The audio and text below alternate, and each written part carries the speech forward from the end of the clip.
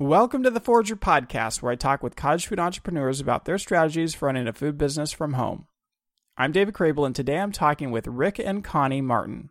They live in Charleston, West Virginia, and run a cottage food business called We Be Fryin' Snacks. And they have a really unique product. They sell cinnamon twists and a wheat-based version of pork rinds. So there's no pork or meat in their products, and that's why they can use West Virginia's great cottage food law. They started their business back at the beginning of 2020, and literally the first event they sold at was just a week or two before the pandemic shut everything down. So their business went a completely different direction than they had expected, but they found success with wholesale opportunities, and now their products are found in 15 different stores. In this episode, you get to hear what it was like to introduce a totally unique product into a market, as well as some of the challenges they faced along the way. And with that, let's jump right into this episode. Welcome to the show, Rick and Connie. Nice to have you here. Glad to be here. Hi, it's great to be here. All right, so can you go back to the beginning of when you got started? I know it was just over a couple of years ago. How did this whole business get started? Well, actually, we were out of town at an event, and we seen these snacks, and Rick doesn't like pork rinds. And these were advertised as, being kind of like a pork rind or whatever. And we tried them and we just loved them. And we got to know the people and chatted around with them. And they started showing us how they did it and how to do it and gave us their recipes and all that. And we kind of took it from there and just started them for ourselves. So we didn't spend so much money getting them from them. We had brought them home and let some of our family try them. And they were just like, my goodness, these were great. Where did you get these? Where did you get these? And so I thought, well, that's something we could do on the side and make a little extra money. Those people were really nice and showing us their way of doing it, making them. And like Connie said, we trained with them for a couple of different times and brought them home, and here we are. So I know this is a really unique product that you have. Can you just describe what these snacks are? Well, they are sort of like a pork rind. They're like a pork rind in texture, but they're made from wheat. There's no pork. There's no meat in them at all. But they have the texture and kind of really the taste kind of a pork rind. That in their shape, they look like a little piece of bacon. That's what they look like. Well, what makes your product really fascinating is that it is meat-free, and that's a huge trend right now. Yeah. Well, you know what? That sometimes will even stop people that like meat. I'll be like, there's no pig in it. And they're like, what? And they'll come back and then we'll give them a sample and they're like, man, that is good. They try it. It's like, wow. Yeah, that is the hot thing right now. It's so interesting because, obviously there's tons of snacks out there. A lot of them are very good. Do you think it was really just the flavor was so amazing, or was it just the novelty of it as well? I believe it's both. They do have a great taste. If we cook on site, the aroma puts people in a trance, so to speak. It'll bring you in. But the novelty of it, I think, has a little bit to do with it as well. But all it takes is people to try them, they taste them and they love them. All right, so you got super addicting product on your hands, but I know you were trained. Did that just cut out all of the testing process? Did it take anything to actually get this? Oh, no. No. It was trial and error. When we first started, brought them home and made them, we weren't sure if we were cooking them too long or cooking them long enough because, again, we were out of state. By the time we come back home, we were like, well, did they say this? And we didn't actually write it down or actually nothing video, but trial and error. And some of the first bacon ones we made were so salty you couldn't eat them. So, yeah, it was trial and error from there. All right. So, when did you actually go out of state to this fair? And then how long was that before you started the business? It was probably about 2019, 18, 19, whenever we did that. And like I said, then, like you said, we come home and just start making them ourselves. And then I seen an article in the paper in June of 2019, about cottage food laws and how that West Virginia was redoing theirs. And I thought, hey, that's a thought, So I called the Department of Agriculture and went up and talked to them to see if this product would even qualify as a cottage foods. And it did. So then we actually opened the business in January 2020.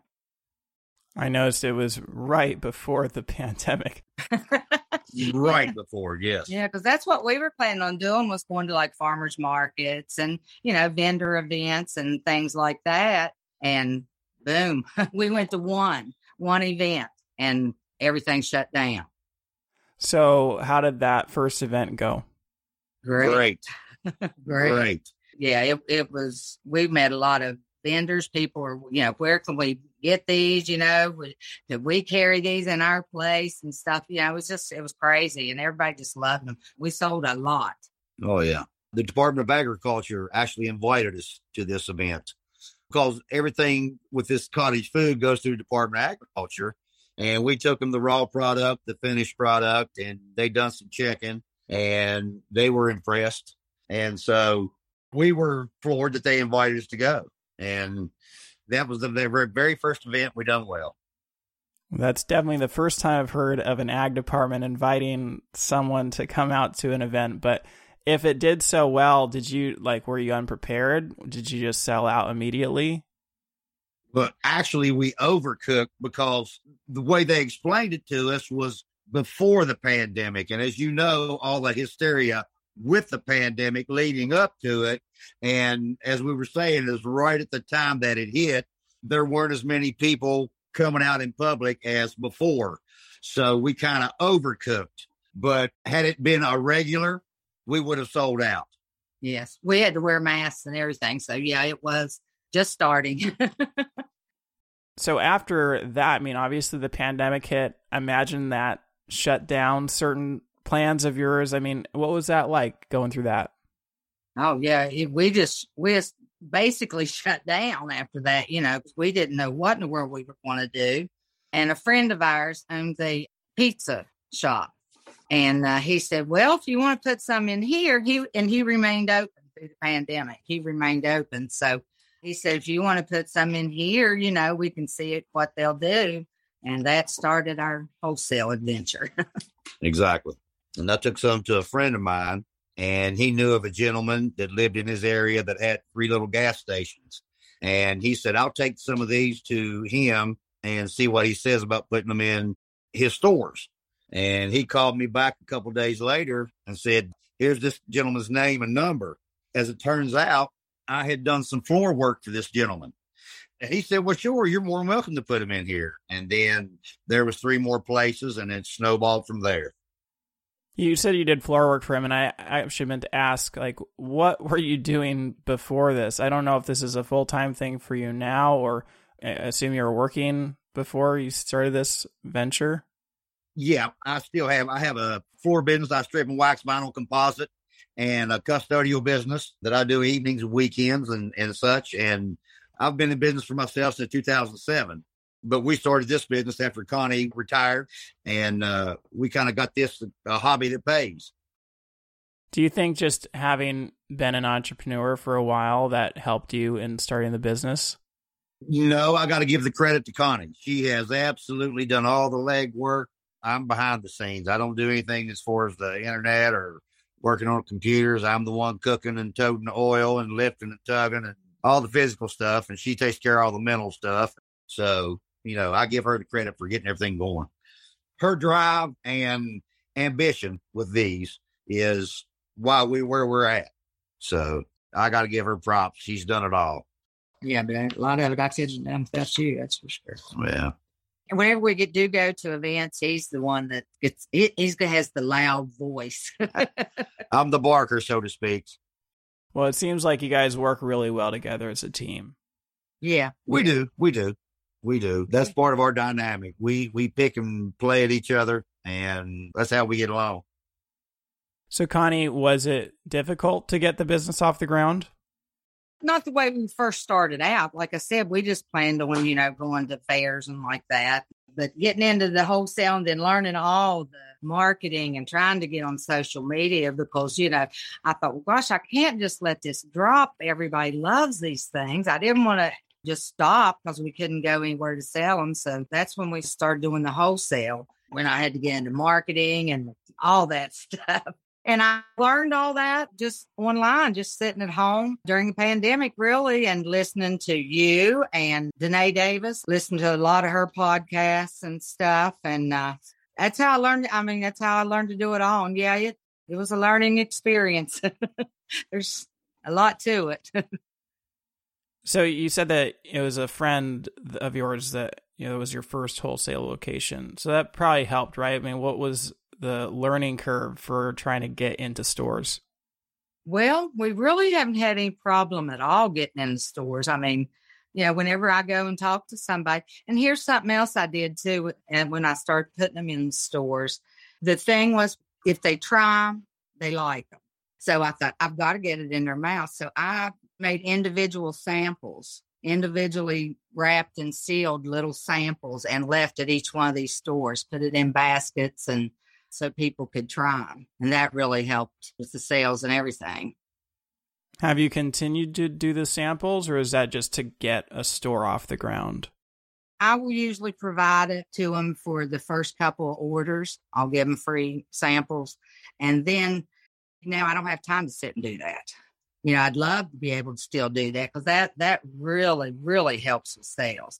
And I'm lucky because my stuff isn't real perishable. Our chips can keep for 4 to 6 weeks usually.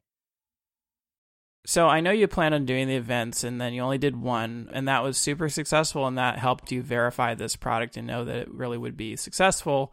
And then it was a friend who just, you knew that got you into your first wholesale account. So if the pandemic had been a little bit earlier, if you'd started your business a little bit later, and you hadn't gotten into that first event, do you think that you would have ever gotten this business off the ground, or it just would have been a lot later? Yeah, I believe we would have went somewhere with it, because we had gone to flea markets and such before on a certain weekend here or there. And actually we would sell out. So the first 2 times we went to the flea market, we sold out within 4 hours. So we knew it was going to go somewhere, but with the pandemic, we just wasn't sure.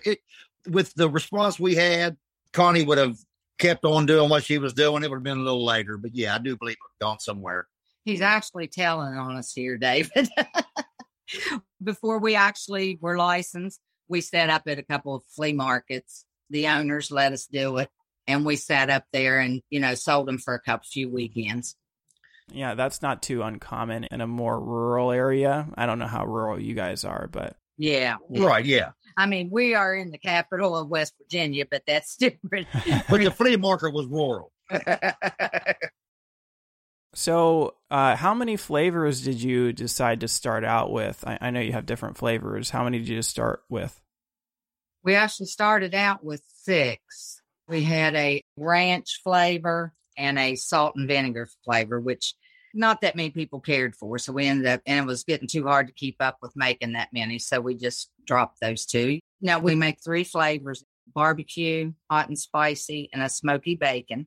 And then we also make a cinnamon, we call them Cinnalocos. It's a cinnamon twist, kind of like what Taco Bell sells. So you dropped down to 4 flavors. Have you tried other flavors to see if they would do well? Yeah, we've tried a lot of different stuff. We've tried making chocolate and what else? Cheeseos, yeah. Yeah, we tried making the cheese. They sold well, but just too much of a hassle to keep it all up. Yeah. Too many flavors to try to keep it all made up and ready to go. So what is the process for making these generally? Well, what we do is I'll have the temperature of the oil right at 380. And as we drop the blanks, we call them, we drop those into the oil, and they'll pop up, and I'll shove them all under to make sure they're all expanded to size. And then we have a colander that sits beside, and I'll take it from there and scoop them over and let them drain for a second.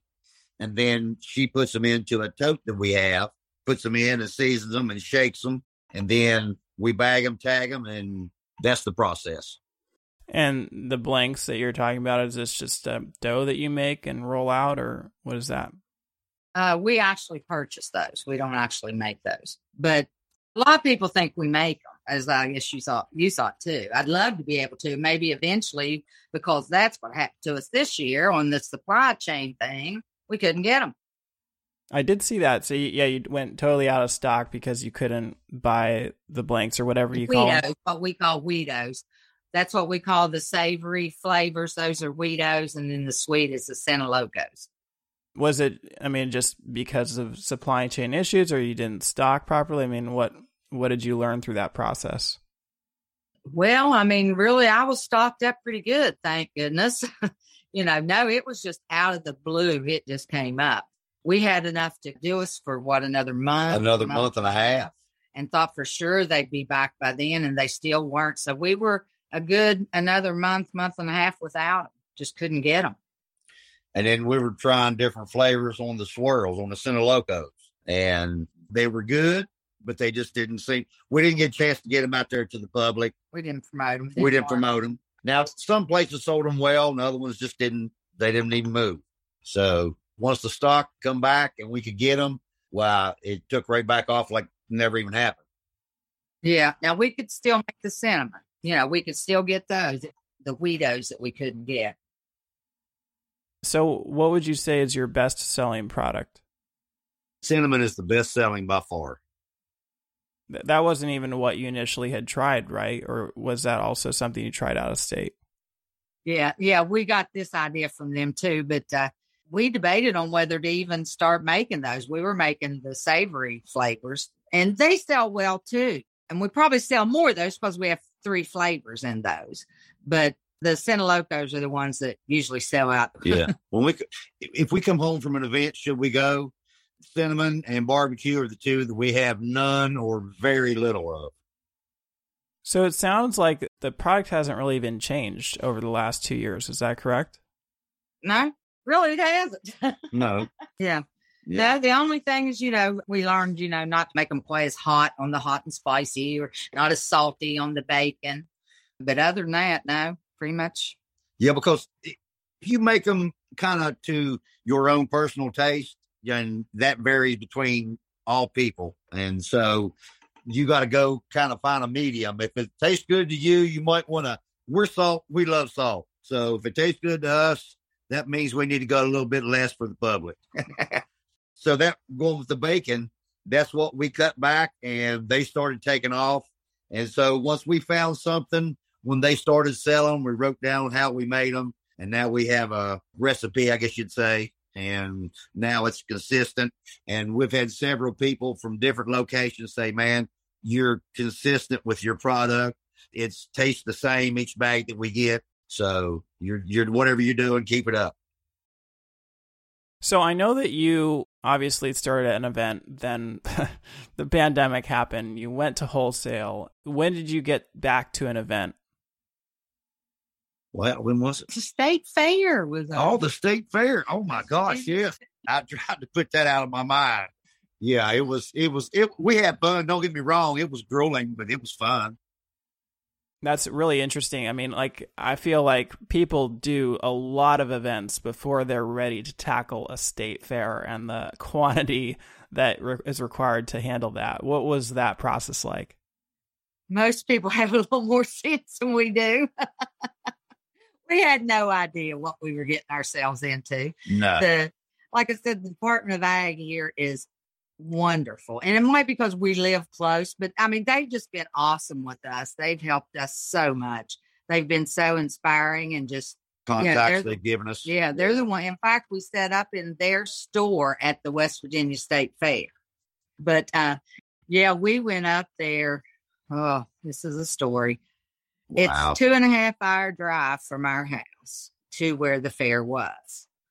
And we had to take the product up early. So we took 50 large bags and 50 small bags of each flavor, thinking, well, that'll do for a few days and we can cook some more and take some more. Well, that didn't happen. We were sold out the first day and had to keep coming back home, driving 2.5 hours, making the product and bagging it and all that, and going back up there to have them for the next day, and like 2 and 3 hours sleep's all we were getting is that. We did that for 11 days. Yeah. Yeah. Wow. It was awesome, but we're getting too old for that. Yeah. but we're doing it again this year. Wow. So, what are you going to change this time? Like, how much are you going to make this time? Well, this time we have a hotel. We're staying up there closer to the fair. We're about an hour away, and I've already got it set up with the hotel that we can cook. We'll be able to fix these on their lot. Well, considering the shelf life of your product, why wouldn't you just make a ton, bring 1,200 of each flavor? Well, time is one reason. Space is another. They're not real big, but when you get, say 20 bags of this and you got them in boxes, it starts taking up a lot of space. And two, the heat and humidity, I'm not sure how well they would do, because when we take them, they have a drop-off point. The Department of Agriculture does, that you can take your product and they'll take it up 2 weeks beforehand. So we're not sure. It's just a question of freshness. And so we decided to wait, and I guess you'd say sacrifice a little bit of our time and effort to make sure that they're fresh. So have you ever made these live at an event? Only place that we've done that was at that flea market. With cottage foods, I don't think we're really supposed to do that. No. Now, we've had people say they didn't care and we could do it, but we haven't. We have too much of a good thing going to do something we shouldn't do. So we try to stay within the parameter of the guidelines. Yeah, I mean, that makes sense. Obviously, the cottage food restrictions, force you to make this stuff off-site. But, I mean, I definitely could see that you going there. Like, that seems like a natural next step for your business. Do you agree? We've talked about it. We've talked about it. I don't know if we've... we're getting old. I'm 63 and Rick is 56. And I can't take that heat that long. I can work out in the heat for a little while, but to stand over hot oil all day, it's...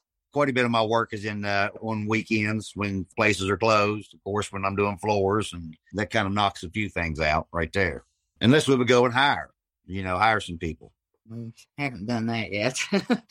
Well, you said that the smell is like addicting, right? So just frying them up, I mean, I'm sure as well as you do it at events, you do like phenomenally better if you're frying them on site. Exactly. Yeah. We had a couple, this is no lie, was walking across. We live on a boulevard on the riverfront. It was 4 lanes at the time. They walked across the street, knocked on the door. We had the garage door open so high, and said, "Excuse me, what are you guys cooking?" Said, "We smelled that and followed it over here." So there you go. So you did the fair, crazy event. What are some of the other events that you've done? We did Stink Fest, and it was all about ramps. Everybody, like, they had ramp pepperoni rolls and ramp this and that, ramp ice cream even. Yes, ramp ice cream. Yeah. So we decided we were going to try to come up with the ramp flavor. My granddaughter has a lot of ramps on her property, so I got the ramps from her, and we made what was a ramp twist. We put on what we do, the cinnamon on, and oh my goodness, they were the biggest hit.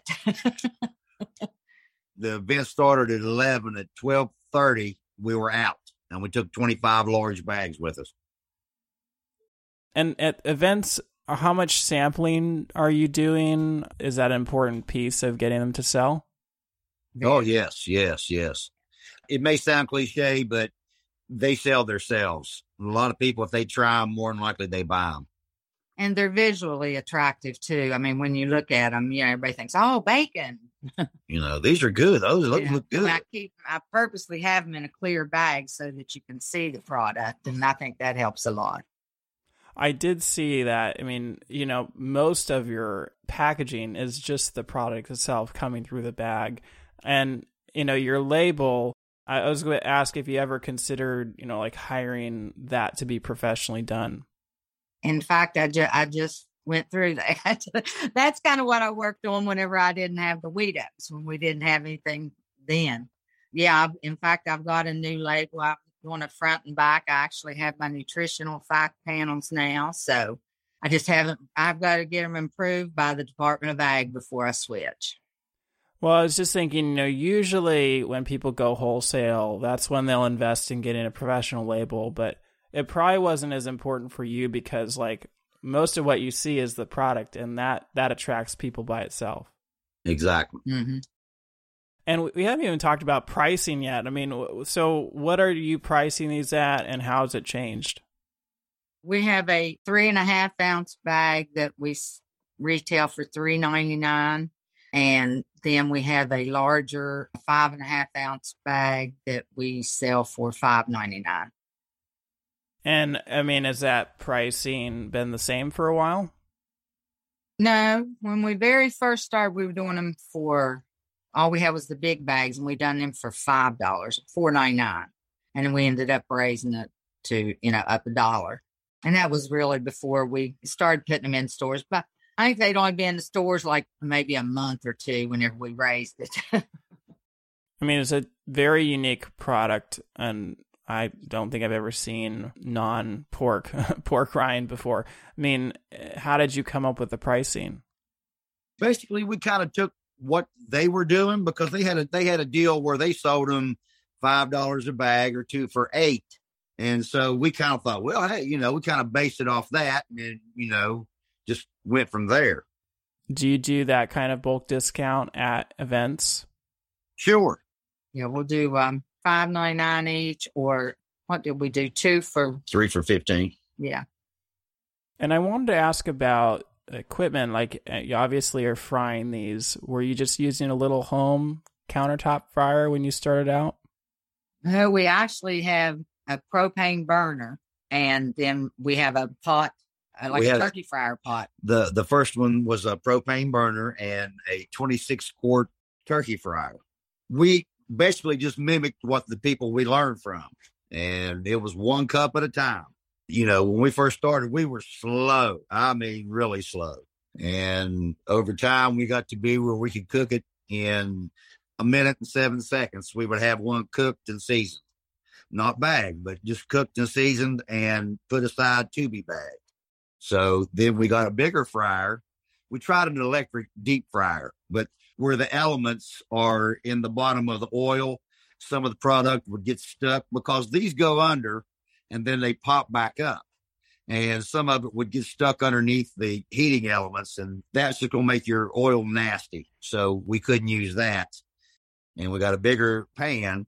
It's actually a maple syrup evaporator, and started cooking in it. And now we're able to cook 4 cups at one time. So it's made cooking a lot quicker. So a cup of the blanks, what does that actually turn into? Is that a whole bag or? Yes, that's 1 large bag. And what kind of oil are you using? I imagine that's got to be the highest cost ingredient you have. Oh, yes. Yeah. It's a clear frying oil. So, yeah, when we first started, for 4.5 gallons, it was 17 something. And now it's up to $43, $44. It went up a lot and hard to find. Of course, we just get it at Sam's. Have you ever looked at a distributor?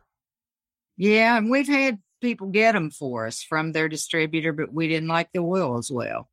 Our friend at with our very first wholesale account, the restaurant, our friend, he got some for us, and we just didn't care for it as well as this. So how many stores are you in now, or did you eventually get into? We're currently in 15 stores. 15. That's quite a lot. And how often are you restocking? Every week to 2 weeks. So is it overwhelming, or is it, kind of imaginable? Yeah, buddy. It's getting there. We're averaging between making and delivering between 250 to 300 bags a week. So yeah. Plus life on top of that. But, and I'm making my own labels. I'm, putting them on the bags myself. What else are we doing? Mixing the cinnamon and stuff. Yeah. Cooking and bagging and delivering. So yeah, we try to do Mondays kind of office kind of work. Tuesday and Wednesday, we try to cook and bag. And then we have Thursday if we need it sometimes. and deliver on Friday and sometimes Saturday. So yeah, we're pretty busy. That way, everywhere we have them, they're good for the weekend. Because we have them in some places. One of them's in a mall. They have a lot of traffic on the weekends. We have them in several places like that, and one farmer's market indoor. And we just got to make sure that the weekend people are stocked up for them. So have you thought about just like limiting the amount of wholesale locations to keep you sane, or do you plan on continuing to grow as you can? I think Well, I think we're going to try and grow. I want to stay cottage food as long as I can. West Virginia doesn't have a cap on the incomes. I mean, we have great cottage food laws, as I know you know. Of course, if it needs to go commercial, that's probably what we'll do. So yeah, we really believe in the product, and I think it can really possibly go pretty big. So have you actually been looking into that yet, or is it just something that you're thinking about? No, yeah, we've looked into. In fact, we have a meeting with the West Virginia Small Business Association about they have special loans, financing, and all that. We're supposed to meet with them to talk about maybe going kind of commercial, getting enough money to be able to do that. Because it costs us nothing to get started as cottage foods, really. Yeah. And thank goodness, because we've never been able to do it the other way. Do you have any concept for what it would take, financially, for you to step up to the next level from the cottage food realm? It really wouldn't take that much other than just have to have like a commercial, kitchen, because all we need is a big deep fryer and, something to bag them in. We don't need ovens and all that kind of stuff. So, yeah, we've checked into, the cost of baggers, and I'd say we're probably looking at 30, 40,000, I'd say, something like that. Just a rough guess. Yeah, well, that's not chump change. So No, it is. But the machinery's what it is. It just. See, we need a bagging machine, some way to bag them. As we had discussed earlier, I'm cooking 4 at one time rather than 1, but we still run into the bottleneck at the bagging. It's still being bagged one at a time. I'll scoop them, and she fluffs the bag, gets it right, and seals them. And so that's where we're running into the bottleneck, is in the bagging. So where do you currently get your bags? I order them from International Plastics. I feel like you're the first guest I've had that has been trying to figure out if they need a bagging machine. What have you learned there? Yeah, it does it all. Basically, you dump a product in, and it, sorts it, it weighs it.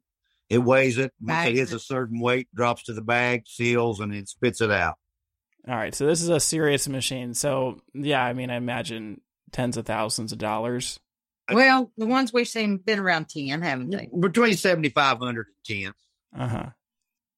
I noticed that you're members of the West Virginia Grown Program. What does that mean? It's a program that West Virginia has set up. They will help promote your products and everything. It has to be made. Your product has to be made in West Virginia, and at least 49% of the product has to come from West Virginia or something. It has to be made. They just help West Virginia businesses, food businesses, to get going. They advertise for you, and that's West Virginia Grown Building is what we're at in the state fair. That's all Department of Ag is all connected with that.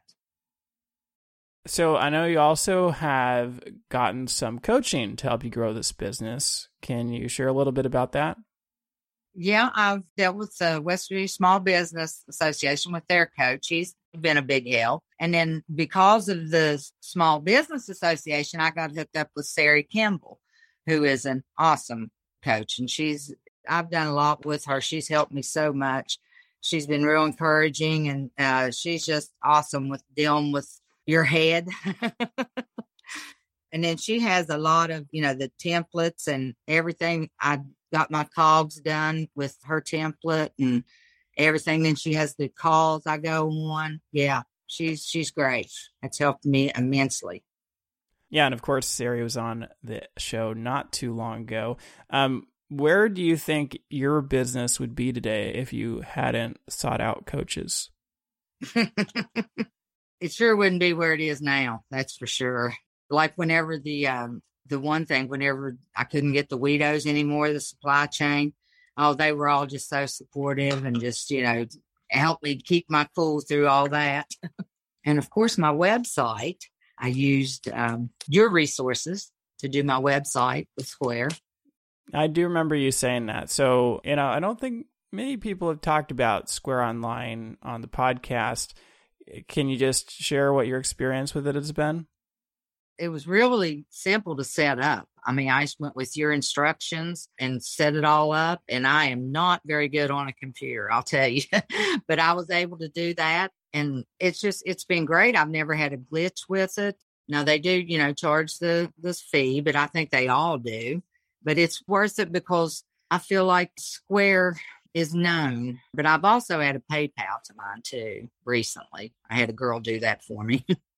Yeah, I mean, they actually only charge a credit card fee. You can't get around that. But I think if you integrate PayPal, that's when you get the extra monthly fee on top of that. Yeah. And I know that you also offer shipping, you have orders online and shipping. Has that gotten used very much? Yeah, quite a bit. Yes. And then, in fact, I'm starting now to ship to some of my retail places because gas is just ridiculous. Yeah. And I use a program. It's called Pirate Ship. So that way I can have it all boxed up and print off my label and have it on the box and ready to go. I just take it to the UPS and drop it off. And it's cheaper, a lot cheaper than doing it on the UPS or the USPS website. Is there a cost to that service? No, there sure isn't. So I guess shipping works out really well for you because you're the benefactor of a extremely light product. Yeah, it's light, but it's bulky. Bulky, yeah. Yeah, we do most of our, I do all my own deliveries, except for the ones that I do ship. And I have a Kia Soul with my car, and I would have it filled to the max. So we ended up buying a used van. We got a real good deal on it. It's a Ford Transit, one of the smaller vans, and it's a bright red. I love it. And then I've got my logo, the round We Be Frying sticker, big yellow sticker on the sides of it, and it draws a lot of attention. But we had to get that just to, because they don't weigh much, but they're very bulky to transport. But so far the business is paying for the van, the insurance and everything like that. So that's been a big help having that. And as far as technology goes, I know you also said that social media has been a learning curve, and I know you haven't been super active on social media. I mean, has that been a challenge? Yeah, just because, like I said, I'm not very good at any of it. Facebook's the only one I'm really familiar with at all. Instagram, I've got an account, but I don't even know how to do anything on it. I did have a lady that was helping me. She was doing my Facebook post there for a while. You can probably tell a difference between hers and mine. But then whenever that happened with the Weedos, I just did really, just let it drop, and I haven't started it back up, which I need to. I keep saying I'm going to. Well, I mean, for your business, you got the wholesale accounts, you got tons of word of mouth. I mean, honestly, you might not really need social media in this case. I mean, do you feel like you need it for some reason? Well, I guess no. I just thought you had to have it. And just to get it out there and to get it known. And I'm sure, a lot of people see it and they want to check it out and all that. And I wanted to ask about your business name and your product names. How did you come up with those? Oh, golly. Just me and Rick just sitting around. Just, there's a really certain way. We just talked and hashed back and forth, and we came up with that. Now, the Center Locos, they were good. And I said something about they're crazy good. Then Connie was like, well, how about Center Loco? Because we have a dog, and his name's Loco, and he's crazy. He lives up to his name. Boston Terrier. And so we started calling them Center Locos. And the Weedos that just kind of just come out. I don't know. Yeah, I have no idea. And the We Be Frying. Oh, wow.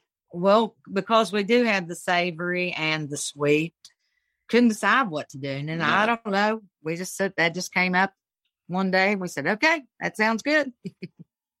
So what would you say like really drives you with this business? Like, why are you passionate about it? Why do you love it so much?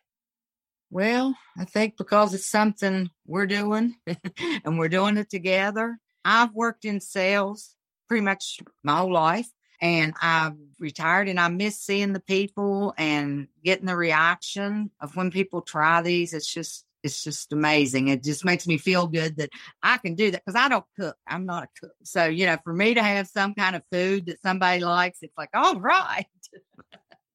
Like she said, we're doing it together, something we worked together for the longest time in my business. When she was coming home, I was going to work, and we didn't see each other, but on the days she had off, so to speak, but a couple hours here or there, that's probably why we're still together. But no, I'm just kidding.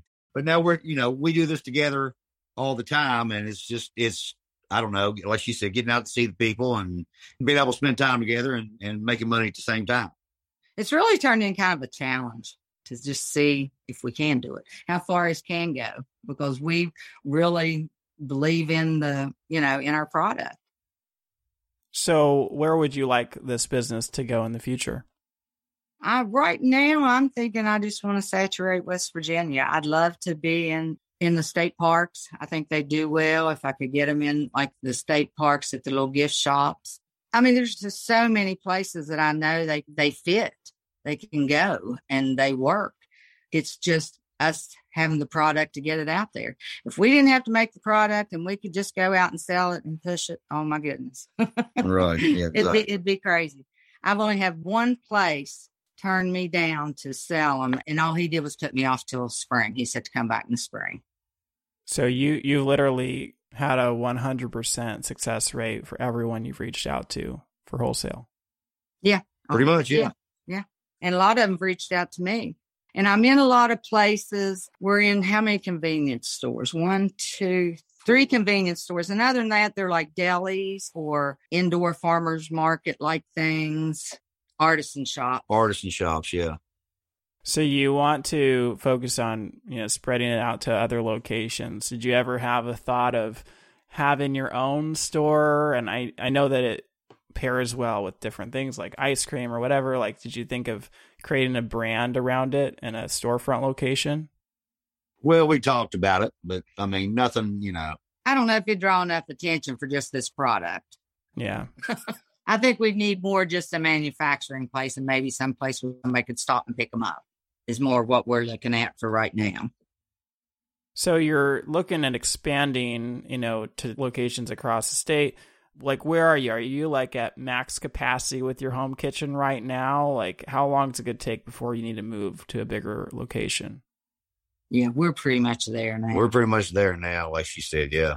Oh, yeah. It's consuming. It's starting to be consuming. And I don't know how much you worked around grease and oil, but it's messy. It's really to the point where we can't take on a whole lot more wholesale right now. But we're too big just to let lay down. Like I said, if we had the product and we could just get out and find where to put it, this could really get big, I think. The more people sample it, the more we sell. So are you thinking, months or this year or next year? Like, are you looking into manufacturing facilities? That's where we're going to. See, that's just it. We don't even know where to look. We don't, for any of this stuff. We've just been going online and looking up fryers, baggers, and like that to see, to try and get a price of how much that would be to do that. And then start looking for some kind of a building. That way we know what we need to have before we go with the presentation to get a loan. We've actually gone that far. We looked at a couple buildings. I don't know. It was almost last year. We had thought about this last year, looking for a building. And there was just nothing on the market within the budget that we had. Because what we're trying to do is let this business sustain itself. It wasn't something we could do at the time. And we didn't want to really go into getting a loan. So now that things have changed, it's something that may be able to come about. So you said that, man, if you didn't have to make the product, you could just go gangbusters with it and expand. So is a co-packer something you'd eventually like to use? I'd love it. But I don't know. I think ours is going to be hard to do. There's not too many co-packers that want to do this, I don't think. I've talked to 2 local ones, and they just do salsas and powders and like that. They don't do any deep frying. I actually think that this product would probably be a good fit for a co-packer. I just don't think you have the volume yet to get there. But if you go to a manufacturing facility, if you expand, you have some employees and you're producing a lot, I could see that being a next step. And I'm sure there's a co-packer out there that does, you're just frying it and adding seasonings, right? So, right. You're right. Yeah. I mean, it's interesting. I'm definitely looking forward to seeing where this will go. And maybe if it gets so big and you just don't want to do it anymore, at the very least, you could sell the business. Yeah. Exactly. Well, that's what I told him. I said, if we at least get it, I had one lady come up to me at the flea market, and she's a council lady or something. And she gave me her card. She said, if you ever need an investor, you call me. And I thought, everybody keeps telling us we're going to Shark Tank, but I can't see that going that far. Well, anyway, thank you guys so much for coming on the show and sharing a bit about your experience. If people want to learn more about you, how can they find you, or how can they reach out? We're on Facebook at We Be Frying Snacks. I have a website, webefryingsnacks.com, and it's we with the letter B, and then Fryin is Fryin, snacks. Yeah, well, I'll put links to those down in the show notes. But thank you guys so much for coming on and sharing with us today. Thank you for having me. Thank you. It's been great talking to you. That wraps up another episode of the Forager Podcast. Connie mentioned in the episode that she followed my tutorial to create a free website with Square Online. I wanted to make sure you know that is currently a free tutorial, and I've put a link to it in the show notes so you can check it out. For more information about this episode, go to forager.com/podcast/68. And I have to ask, are you enjoying this podcast? And if so, have you left me a review yet? If not, please head over to Apple Podcasts right now and leave me a review. A review is truly the best way to support this show, and it will help others find it as well. And finally, if you're thinking about selling your own homemade food, check out my free mini course where I walk you through the steps you need to take to get a cottage food business off the ground. To get the course, go to cottagefoodcourse.com. Thanks for listening, and I'll see you in the next episode.